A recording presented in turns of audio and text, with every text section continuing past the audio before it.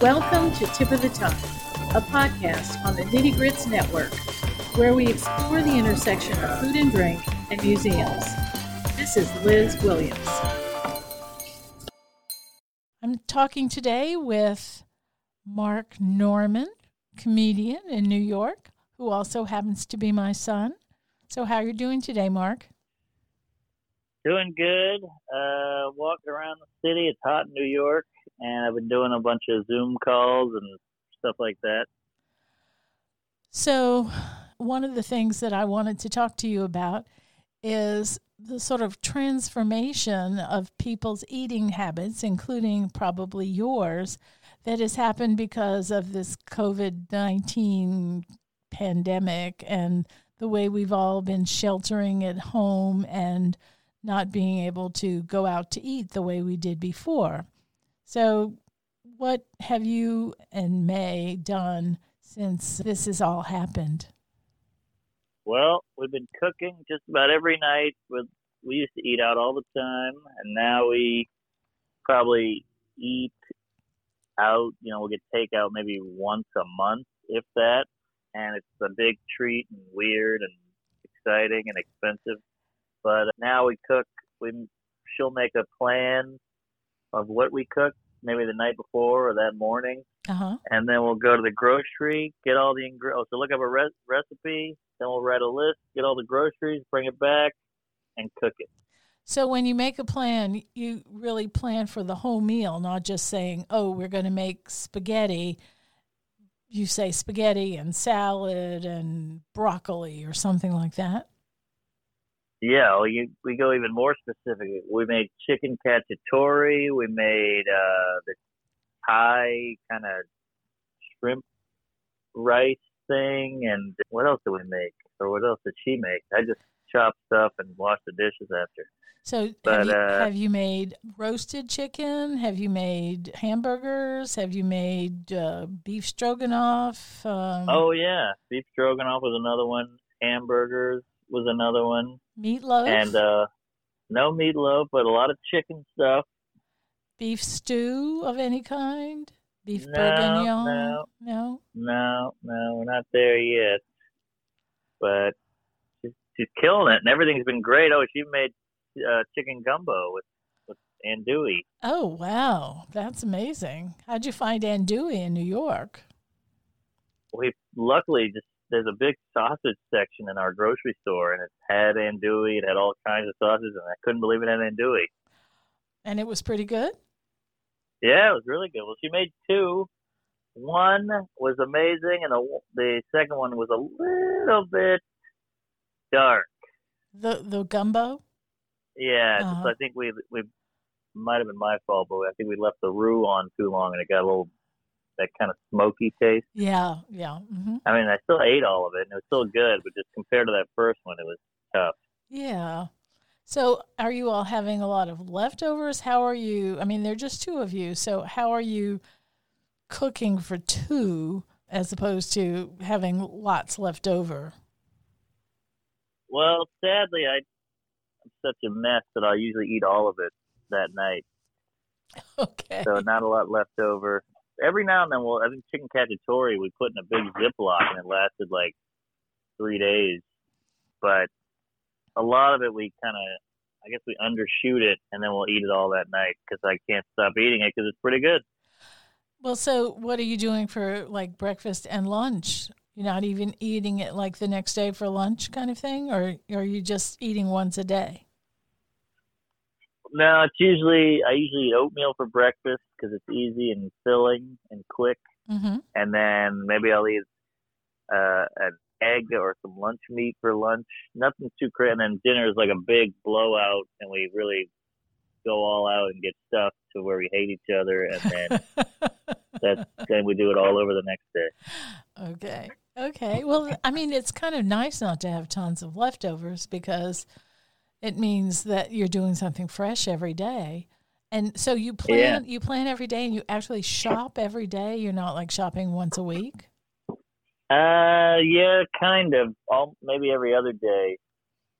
But we've gotten better. We used to literally go to the grocery store for 6 things, bring it back and cook it. Uh-huh. and we realized that was basically the same as going out to eat, except you're just cooking it. It was still almost felt like the same price as eating out. But we stopped doing that. We started going maybe once every 2 weeks to the grocery. So, Yeah, so but you're starting to plan based on what you still have in the refrigerator, kind of thing. yeah, but every now and then you get that thing where you're like, ah, crap, we got to go pick this one thing up. Yeah, sure. And luckily, it's a block and a half away. Well, that's pretty good. Yeah. Well, are you happy that, I mean, not about the whole COVID thing, but are you happy that all of this is kind of made you rethink dinner? Or are you looking forward to being able to go out all the time again? That's a good question. Dinner. The problem with dinner is it's so time consuming. Like you have to cook and chop and wash the plates and everything. So in a way, they say time is money. So I think eating out is more efficient time wise, not really financially. So I think we'll probably mix it up. And you probably wouldn't have mixed it up without this experience. No, not at all. Never in a million years. Okay. Well, so that's a good thing. I mean, would you say that it's a good thing to have happened? Yeah, I think so. I guess in a way, there's always perks that come out of weird stuff, but yeah, I guess this is a perk. Do you feel that you appreciate cooking in a different way? Just yeah, okay, definitely. I mean, it's so easy to mess up. I feel like, and you can add weird things. Like we made that chicken cacciatore, and she was like, "I noticed we have olives in the fridge." And I was like, "Throw them in." So we threw them in, and they were great. And then we did that another time, and it sucked.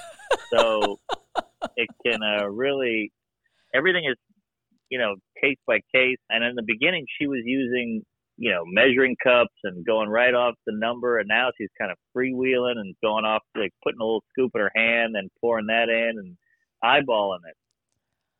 So that means got it. You're being a real cook when you do that. Yeah. Yeah. And so is she even not looking up recipes now and just saying, well, let me see what I can make from what we have? She can do that, and we do that a lot, but I think the recipe is the fun part. Yeah, because then you've got like a goal. It should taste like this kind of thing. Yeah. But now she'll do. All right, we got a couple chicken strips. We got a couple avocados and tomatoes and lettuce. So she's like, I'll make a salad. Then she makes salad dressing herself, and so be like, oh, we just need some rice. And then we'll go pick up a box of rice, make the rice, and then you have chicken, rice, and a salad. Yeah. So are you eating more vegetables, you think? I mean, I was eating a lot before because I'm a fan, but I think probably, eating more. And maybe healthier because you don't know what the restaurant's putting in there. And what about desserts? Has she been doing a lot of baking? Have you baked bread? Have you gone that direction? Not really. We're not a big bread house. So every pastry is just bread, really. Scone is bread, a croissant is bread, cake is bread, muffins are bread. Right, so, it's a sweet bread, yeah. Yeah, so we haven't done a ton of desserts because we're not a big bread family. Mm-hmm. Okay. So I don't know what else can you make? I guess you can make a brownie, but brownies are bread too. Yeah, but you could be making pie. You could be making candies. There are people who are doing that kind of stuff too. Okay. Yeah, maybe like a fudge would be good. Uh-huh. Yeah. That's that's not a bad pure idea. sugar. Yeah, oh yeah. It hurts the teeth. Yeah, but even cookies are a kind of bread. They're just right. But a pie dessert. You could make a pudding. There are other things you can do for dessert that aren't quite bread. Okay. Oh yeah, pudding. That's a good idea. You could make a lemon meringue pie without the pie crust and just have the lemon curd with the meringue on top. That could be, unbreadish, let's say. Yeah. Right. No, that's a good call. But you also probably don't have a big sweet tooth, so it's not. No, not really. Yeah. And I'm one of those guys, the more sweets I eat, then the more I want, and it never ends. Yeah. So, what other kind of food-related things do you think you've changed because of all of this? Say it again? Sorry. What other food-related things do you think you've changed because of all of this? I think a little healthier. I think a little bit, except for dinner, it's a little lighter. Than what you would have eaten ordinarily? Yeah, because, before maybe once a week I'd go to a diner with my friend and we'd get pancakes and meatloaf and French fries and all that. And I was also, going to the gym during that time, which I'm not anymore. Mm-hmm. But I was definitely eating all kinds of restaurant comfort food that I don't eat now. Mm-hmm. So are you intentionally trying to be healthy, or is it just that's what's happening? I think that's what's happening. And, when you go to the grocery store, you feel bad about buying a pancake mix, so, right. But when it's on a menu, you're like, screw it, let's get some pancakes. Right. So I guess in that way I've cut back on sweets a little. Uh-huh. Yeah. And what about drinking? Definitely cut back on that just because there's nothing to celebrate, and then you're just doing it out of boredom, which is the worst way, because then, it was just a waste of time and calories, and then the hangover, and then you're stuck in a quarantine with a hangover. It's nothing worse than that. Yeah, but you could have a beer. You don't have to have 12, That's true, but I don't know. I can't stop once I start, just like the dinner. Okay, but I have one every now and then. Okay. Or a a highball or a nightcap or whatever you call it. Uh-huh. Okay. So, but it's certainly a lot cheaper to have a beer at home that's cost you $1.25 than it is to spend $5 or $7 for a beer at a bar. Yeah, definitely. So, all right. We've talked about what you're doing at home and that sort of thing. Are you seeing that any of your friends are making the same kinds of transitions, or have they been just doing takeout this whole time? I think the single friends are going takeout, going lunch meat and bread, stuff like that. And the relationship friends are doing the same thing I'm doing. And so do you think that if you were not there with May, that you'd be doing that too? Probably. And even with time on your hands?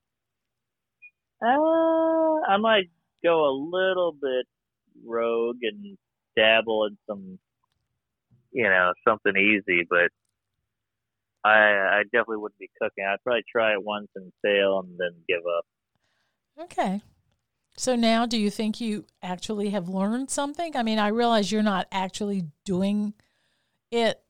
You're the sous chef, so to speak, but do you think you've learned something from that experience? What, from times I tried to cook? No, right now while you're kind of helping May. Oh, yeah, I think so. I've learned about what onions can do to a meal and how easy sauces are to make, because you just see salad dressing in a bottle and you go, yep, that's salad dressing. That's how it comes out of the ground. And now I'm like, it's just pluck it off of trees and just put it right into the cart. Yeah. Yeah, you pluck it off of a Caesar tree, and that's Caesar dressing. Uh-huh. But no, it's just, you're like, it's not that crazy. It's vinegar or mustard or Mm-hmm. egg whites or whatever the hell it is. Mm-hmm. And you're like, yeah, that makes sense. Garlic, and it's kind of cool seeing the like the bare bones of it or the origins of it. Uh-huh.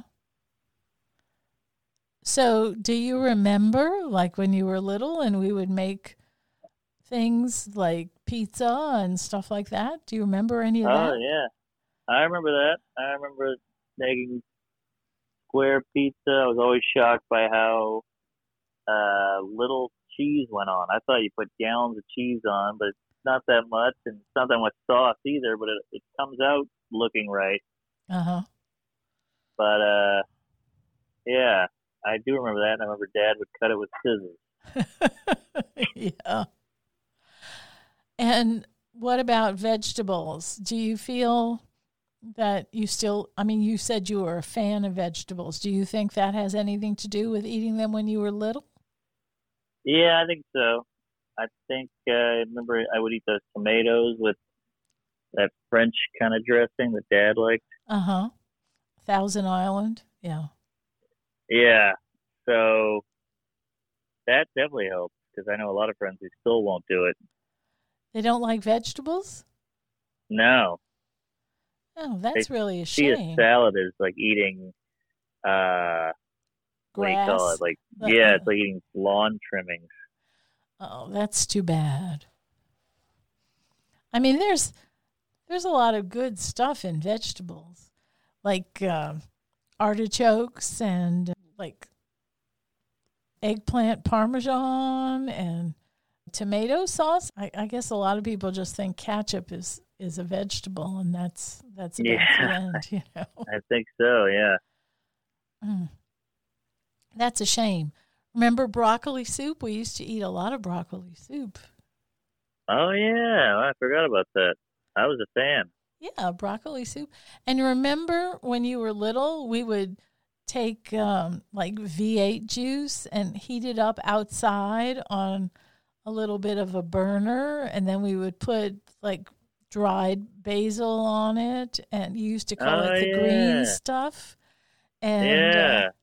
yeah, I mean, you were really pretty eclectic about eating vegetables. You ate tomatoes, you ate mushrooms, and just all kinds of other kinds of vegetables. You were pretty good about it. I remember that. Yeah, that And was a fun time. and you would ask for snack, and we would cut up various colors of bell pepper, and you would dip it into ranch because you loved ranch dressing. Oh yeah, who doesn't? Yeah. And I Yeah, that was often fun. would make it and then put it in the bottle. So Really? uh-huh. Oh, see, I didn't know that. So you weren't really eating, I was always afraid that there were so many chemicals and preservatives in those bottles of dressing that Hmm. but I thought if you thought that I made it, you might not like it as Ah, much. yeah, you might have been right. So you knew about, health back then, even. Yeah, sure. Yeah. I don't know if a lot of people did. A lot of people. I remember friends who thought pizza was good for you. Well, pizza could be good for you in moderation, and if you weren't, eating horrible stuff on it.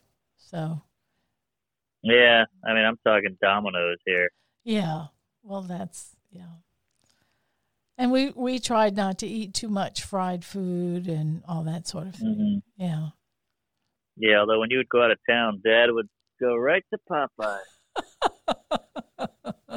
or Chinese food. Well, he wasn't a big cook himself, so Nah, no, especially when he would drink or eat cereal and we'd be out of milk, so he'd put grape juice in it. yes, I've seen him do that. Yeah, that was pretty shocking for a 6-year-old. But what did you think? Did it taste okay? No, I tried it once and it was horrific, but he didn't even flinch. He just ate it. Didn't even blink. Yeah, I I can imagine. Yeah. So, all right. So tell me what else is up with you? Any other food related stuff we have to talk about? Because that's what our theme is food. I guess I have realized how big of a rip off most restaurants are. Like eating some of the stuff May makes, you're like, this is.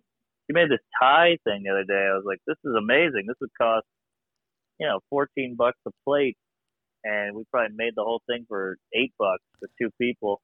Uh-huh. And it was really good and probably healthier and probably bigger portions. And so, yeah, you realize what they're getting away with. Well, I mean, when you think about the cost of a restaurant, they have to pay a wait staff. They have to clean up, they do the cleanup, and they've prepared everything. And then there's so much loss and waste because you have to be prepared for however many people you think might come. And then if not that many people come, you often have wasted a lot of food. And so when you go to the restaurant, you're paying for all of that. You're paying for somebody to serve you, for somebody to cook it for you, somebody to wash your dishes, and you're paying for the people who don't show up. Right. So it's not really a ripoff in the sense that they're trying to overcharge you. It's just that there's so many extra factors in there that are unrelated to the actual production of the food. Yeah.